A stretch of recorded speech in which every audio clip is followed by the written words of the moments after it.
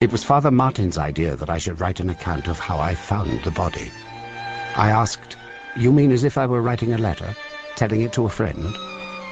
Father Martin said, "Writing it down as if it were fiction, as if you were standing outside yourself, watching it happen, remembering what you did, what you felt, as if it were all happening to someone else."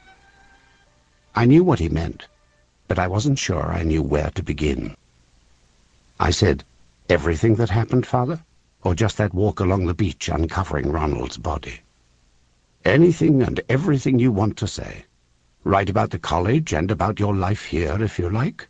I think you might find it helpful." Did you find it helpful, Father? I don't know why I spoke these words. They just came into my mind and I let them out. It was silly, really, and in a way it was impertinent, but he didn't seem to mind. After a pause he said, "No, it didn't really help me, but then it was all a very long time ago. I think it might be different for you." I suppose he was thinking about the war and being taken prisoner by the Japanese, the awful events that happened in the camp. He never speaks about the war, but then why should he do so to me? But I don't think he speaks to anyone, not even to the other priests.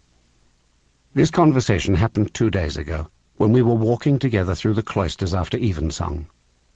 I don't go to Mass anymore, not since Charlie died, but I do go to evensong. It's a matter of courtesy, really. It doesn't seem right working at the college, taking money from them, accepting all their kindness, and never attending any of the services in the church.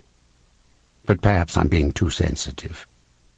Mr. Gregory lives in one of the cottages, as I do, and teaches Greek part-time. But he never attends church except when there is music he wants to hear.